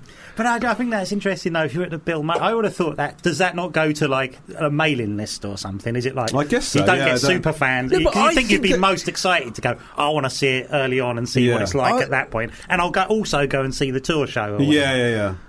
I tell you guess what, I did a gig at the Bill Murray this week, right? I've never really particularly had a good gig at the Bill Murray. Right. I've had a couple of good gigs at the Bill Murray. And I haven't done it that much. That area, Angel Comedy up the road. Yeah. That is like, I died on my arse at Angel Comedy, and then but I was only doing like 5 minutes of kind of like we were filming it for a thing, and it was meant to be me having sort of a bad gig, Right. and then nailed it. But what we'd do is we'd film me in different locations, and it'd be me doing the same material and all the different reactions of it. You know, like a Chris Rock thing, only in South Africa he dies on his ass, right? And so I was doing it. I went on Angel Comedy. I did like 5 minutes, and then they hated me. Right, I came off stage, and the guy that runs it came back on and goes, "Well, he was only doing a short set, but would you like to have him back on, guys?" And I was just like, "Don't bring me fucking back on." Don't bring me... What are you doing? They hated me. Read the room. I mean, literally, read the room, not just a phrase. Anyway, so I went to the Bill Murray this week, and I went in, and the Amanda, who did a thing called Fingers on Buzzers with Lucy Porter, and Amanda, who organised it, Amanda Redman, she was there waiting for me, and she was talking to the woman that runs the Bill Murray, and I was the guest on Fingers on Buzzers, and I walked in, and Amanda was there. She turned around, she gave me a big hug. She goes, "Oh, you're here, great!" Right? People were milling around just before they went on. "You're here, great!" And so I was like, "Oh, great! Yeah, lovely to see you." Kiss on the cheek, and turned around to the woman that she's talking to that runs the Bill Murray, and I said, "We've met," and she goes, "Yeah, we've met." "And your name is?" And I went, "Oh, it's Nick." No recognition. Nick Helm. And she goes, "Great." And do you have a ticket? And I was like, I'm the guest. You run the fucking Bill Murray. It's a fucking purpose-built pub for comedy. You run the we've met before. You've seen me gig. I'm on the fucking poster over there. It says my fucking name. I'm on tonight. You're talking to the woman running the gig. We've just met each other. She said you're here. She gave me a fucking kiss. She's delighted to see me. You run the fucking Bill Murray. And your name is... I'm Nick fucking who? There used to be a picture of me in the fucking ladies' toilets, for fuck's sake. Fucking hell. So all I can say is Bill Murray can go fuck themselves. Yeah. Fucking hell. Are you tempted to buy a ticket? Yes, I mean, I'll have a ticket for one, please. Fuck me. Are there any tickets left? Okay, yes, one, please. I mean, it was. I did find it funny. That's why I've told it again. But I think that. Do you know what? I think that you going to the Bill Murray and somebody saying that I don't like that thing you're doing about the environment, and then you listening to that and taking it on board. I think that's absolutely right, because that routine is I'm very much into the environment, and my dad has kind of like been environmental his whole life, and it's almost an oppressive degree. Right. And I was just thinking, my dad would hate this bit. Yeah. In the previews. Right. And I think that you've done it in a way, because I know I know the point of view that you're coming from. Yes. But it's a case of translating that, isn't it? But that woman, but that should come from doing the stuff and the audience laugh or they don't, and then you refine it in that way. It shouldn't come from a woman standing up and saying, I can't listen to this anymore. Yeah, do you know what I mean? yeah. And actually, that is the thing, isn't it? It's kind of like, I went to see a comedy show recently, and a woman started shouting, I hate this. And Went to? Say again? Went to? Did you? Went to a comedy show where this happened? Yeah. Okay. What, as opposed to I was performing it? No, I'm just asking. I'm just clarifying. I'm being kind, and I'm not saying whose gig it was. Okay, fine. And she was saying, I hate this, right? And I was just thinking last night, why don't you just why don't you just shut up? Why don't you just shut up and not laugh? That's how you tell the person that you're not enjoying it. Why does your opinion override everyone else's? It was the George Michael bit. Why does your... Why are you doing this? Because you said it was my gig, right? But it was just like, why does it... Like, not every bit is for everyone, right? And it's just... ideally, when I write a bit, it is for everyone. But what you learn very fast is it's not for everyone, right? But someone takes like a personal affront to it, and then they're just like you go, what right do you have to fucking start shouting out over someone? So I do understand. What I mean about the Bill Murray situation was that it's good that you find out that sort of stuff through previews. Yeah. But you would have found out anyway if it didn't work, right? Yes, I guess so, yeah. But for someone to think that they're more important than the actual process that's going on stage. Or their point of view is that this is so important that overrides all of the etiquette in that situation. Mind you, how would you feel about someone on stage doing racist material and then someone standing up and walking out? I'm a fan of it. What? If somebody got up and walked out on principle? Yeah, I don't know is the honest answer to that. I don't know. It's sort of your instincts as a comedian is that you sort of think, if I found something offensive, I would quietly be offended and then not see that person again. But I don't know, people react how they react, don't they? But you don't feel an extra responsibility because you've got a bigger audience. Do you ever have that kind of... Or should you? No, I don't think so. I think, like... If I was doing a bit in a work in progress and it wasn't working, or I was rubbing people up the wrong way, it's then my decision whether I continue doing that or not, and I sort of accept the consequences of that. Do you know what I mean? And so it's, if I thought this is too contentious to keep doing, then I would change it. But I don't feel any extra pressure. Sometimes I think you sort of think, what are people coming to this from? Yeah. If they've seen me like in Mongolia dicking about, and then they've decided to come to a stand-up show, then you sort of think, I don't know if I'm delivering what they're expecting. You know, people waiting for Rob Beckett to come on with you. Yeah, exactly. Yeah, all of that. Yeah. But you're also only ever talking about yourself and what you think. It doesn't necessarily. That's the thing I always find about when they talk about it, sort of interest, talk about John Luke Roberts about it when he was talking about people talking about relatable comedy. Things are relatable, But I also like things with people saying things that I completely disagree with. Yeah. And I sort of find that funny sometimes. And I think some people do it because they know it's sort of that you'll disagree with it, or you know that character. You buy into whoever the persona is on stage, and you go, I like this. You don't have to agree with them or relate to everything they're saying. Sure, but also you need to sort of like work out why they're doing it. And I go on stage and I pretend to be a cunt to sort of make fun of cunts. And people assume that I'm a cunt. Yeah. And you go, well... They do. I did for about the first year. of Reluctant Landlord, which was recently. Absolutely, yeah. Which was recently. Fucking... yeah, it's weird. We've got time to just... we're just going to play your song. So here it is. This is your favourite song.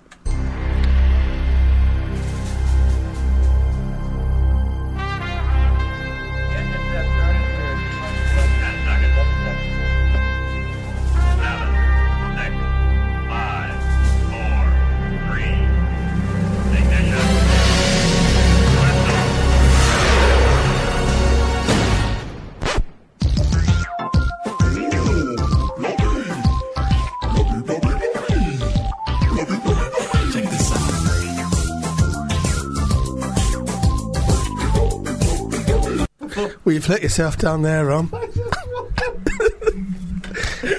I'm not playing that. Time's precious. It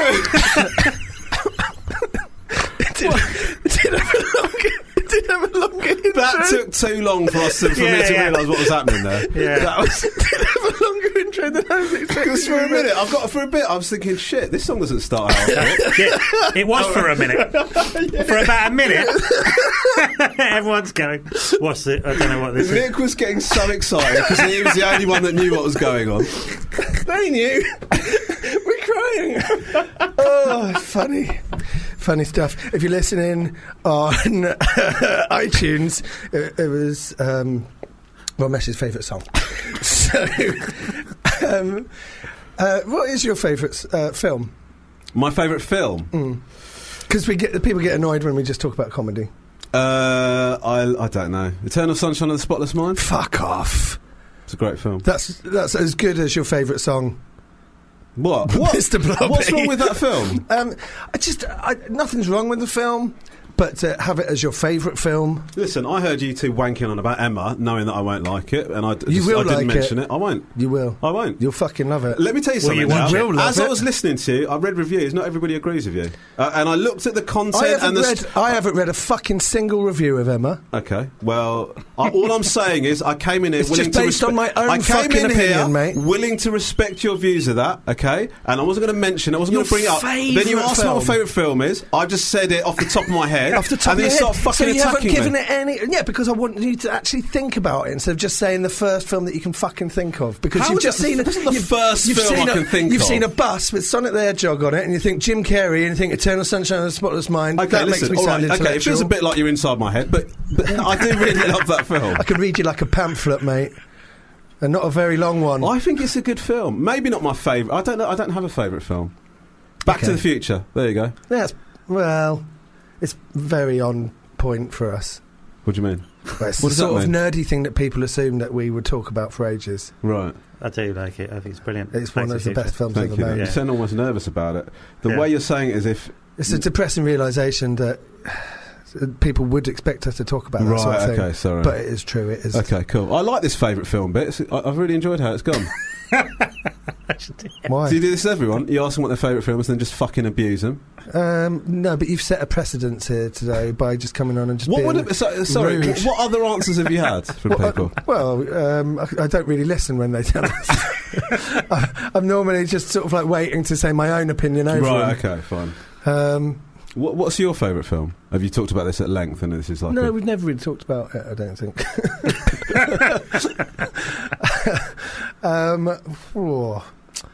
difficult, isn't it? Mrs. Brown's Boys Da Movie. Oh. No, my favourite film is maybe Royal Tenenbaums, or which is, I suppose. Oh, fuck off, mate! You cunt! I suppose you absolute royal fuck you, you piece of shit. I suppose that It's is an not nice, equivalent is it? of Eternal. I don't mind, mate, because I know that you're joking. I'm not taking everything at face value, like you are. fucking. Why is Nick shouting? Have you never seen my fucking act? Actually, this is all from passion and from my heart right now. Okay.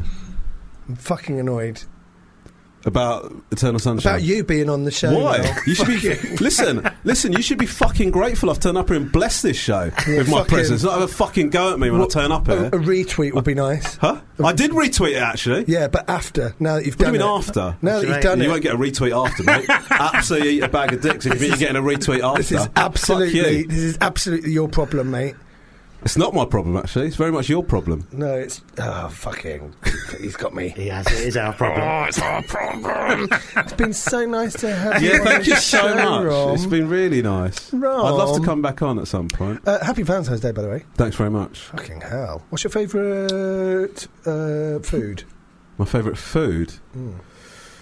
I'm very much currently into vegetable gyoza. Oh yeah. What, from Itsu?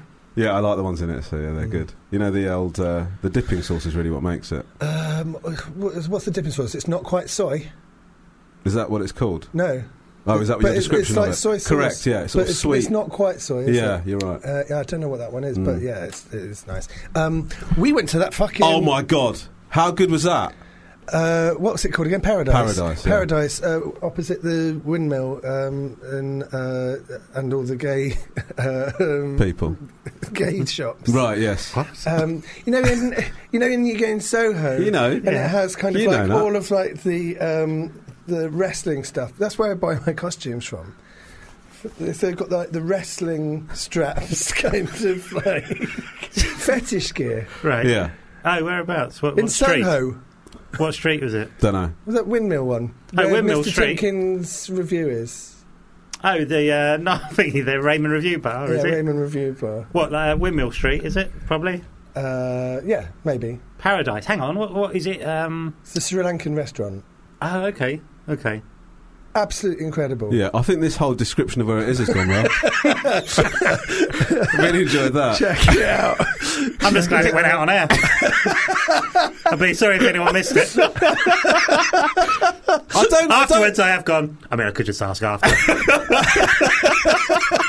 You really wanted to know Yeah. now, didn't you? Yeah, I did. You just wouldn't let it go. Yeah. Piccadilly Circus is the nearest tube. But I don't. Are all restaurants? You're more of a foodie than I am. Do all the restaurants? How much of a foodie are you, Nat? Not really. All restaurants are doing this thing where you don't book now. I hate that. It's so annoying. But I would like to know, if I'm hungry, I'll go into a restaurant, Yeah. and if they can't seat me, I'll go somewhere else. Yeah. I don't want to go into a restaurant that I really want to know. go to and then go, we can seat you in 45 I minutes. know. Because then you go, I do want to eat here, but I am hungry now. Yeah. And also you're actually adding an hour onto my night where I've just now got to fill, Yeah. you know. I mean, go off somewhere, and we've got a thing now where we can text you. But it's like, you've got to stay within, like... I know, and then A I start, and 5-minute then I radius of can't it. help panicking when the text arrives. Yeah. 'Cause I think they're going to give you table away. Come on, finish up. It's pretty Just like, soft. run. Well, that's what we did, didn't we? Yeah, went we did, in and they basically. said, about half an hour, and so Yeah. we went round the corner for a pint. Yeah, We sat down with full pints, and then Yeah. they texted you and said, we're ready. And Yeah. it was just like, they'd given us like 5 minutes. I So know. we downed our pints yeah. and we went Felt to... queasy.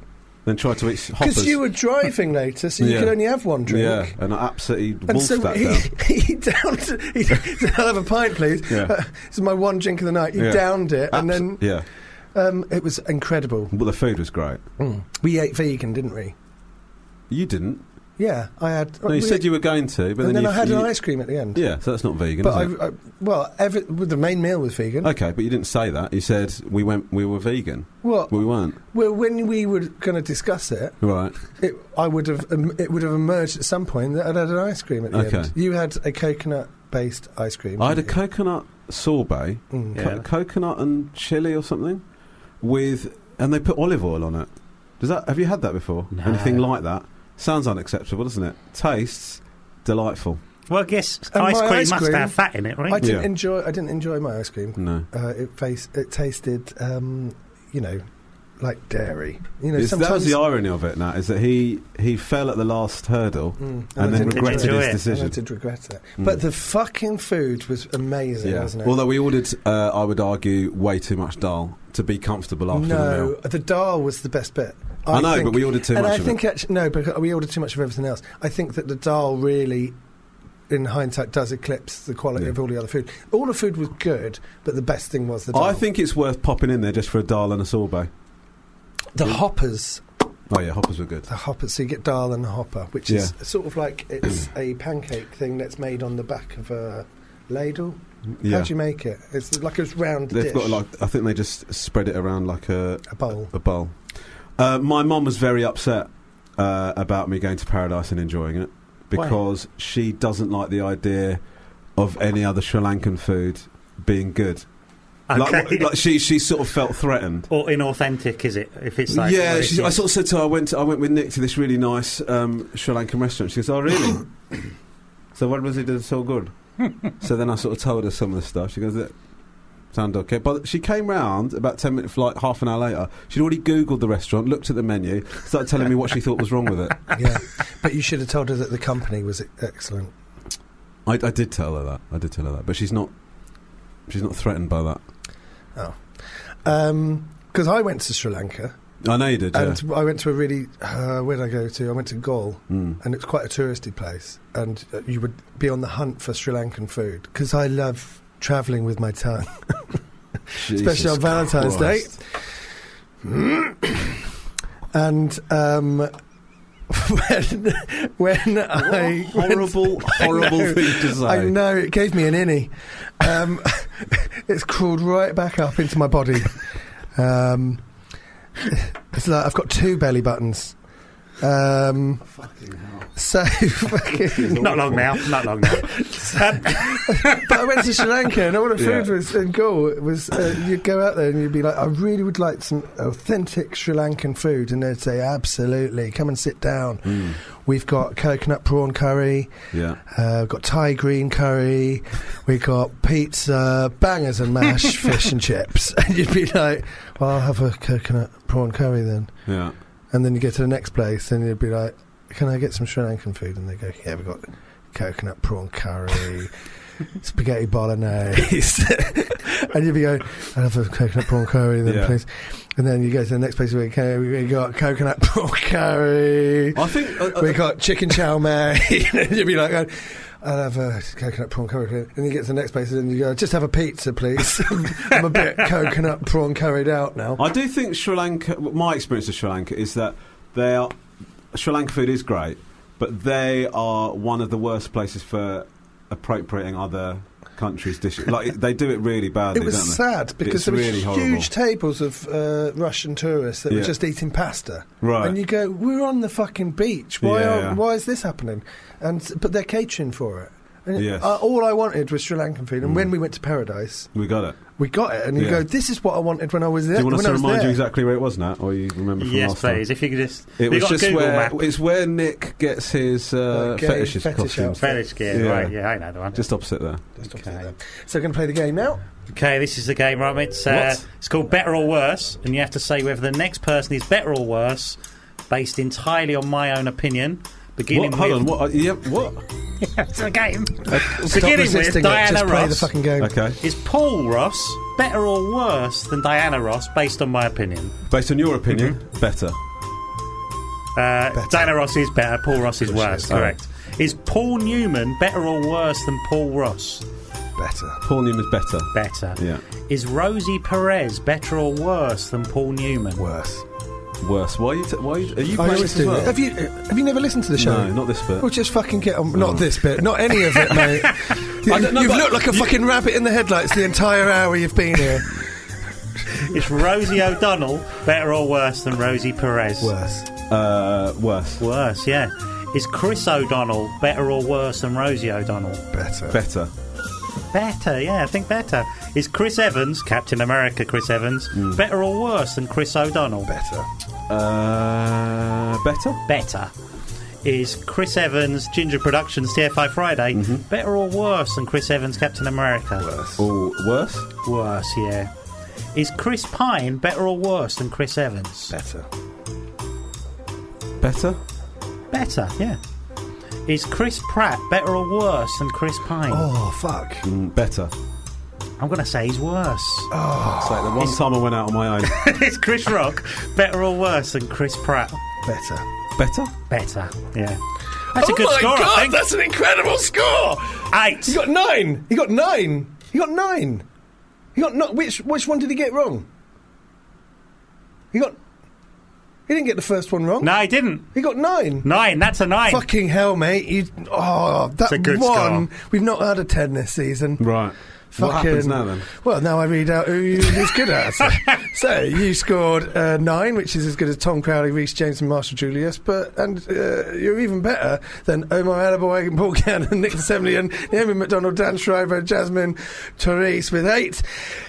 Kevin Allison, Jodie Costa, Alistair Green, Lloyd Griffith, Max Halley, Harriet Kemsley, Kim Newman, Morgan McGlynn, Juliet Sear, The Last Skeptic, David Trent, Toby Williams, Mark Watson with 7, Bronte Barbe, Jay Foreman, Will Jackson, Ginger Johnson with 6, and This is insane. bringing up the rear, Original Flavour with 5. That's a shame, they were lovely boys.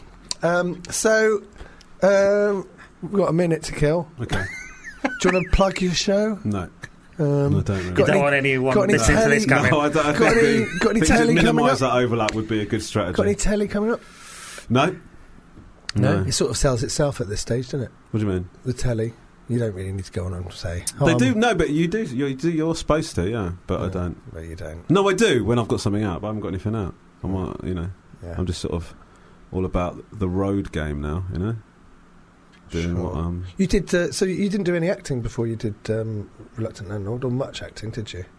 I was in Holby City. Well, yeah. Yeah, And you did a short as well, didn't you? I did. Oh no, yeah, I did a short. No, I'm not bringing it up. But then you've No, just you're been bringing in, it up. It's you've just literally been- what you did. But you've done a bit here and there. But then Yeah. you've just done King Gary, haven't you? I have done King Gary. Yeah, What's it like being in someone else's thing? I enjoyed it very much. Yeah, Tom's nice. Yeah, he's brilliant on set, isn't he? What's going on? I'm literally just. How do you think I Why was? don't you just take this at face Why value? do you think I was on I set? thought you were fine, but not Tom great. is- You Tom said is Tom's incredible. great. Tom knows everyone's name, and Right. you go. We've got to do a take. Where's I knew Tom? people's names. We've got to do a take. Where's Tom? And Tom will be out handing sandwiches around, and you'll be like, "You're meant to be in front of the camera, mate." Right. He's So incredible. I wasn't up there, was I? No, you were great. You were absolutely No, great. you said fine. You were in a show great. when I I've asked got to the wrap question. this up. I know, but Thanks for coming in, Ron. We've been trying to get you for ages, and you absolutely crushed it. You can't see the inverted commas that I'm doing on the radio, but fucking hell. Good luck with your tour. What's the song that we're playing? Yeah. Frequent flyer miles, got my demons playing catch up. Only nigga in first class. You've been listening to a FUBAR Radio podcast. For more information, go to FUBARradio.com.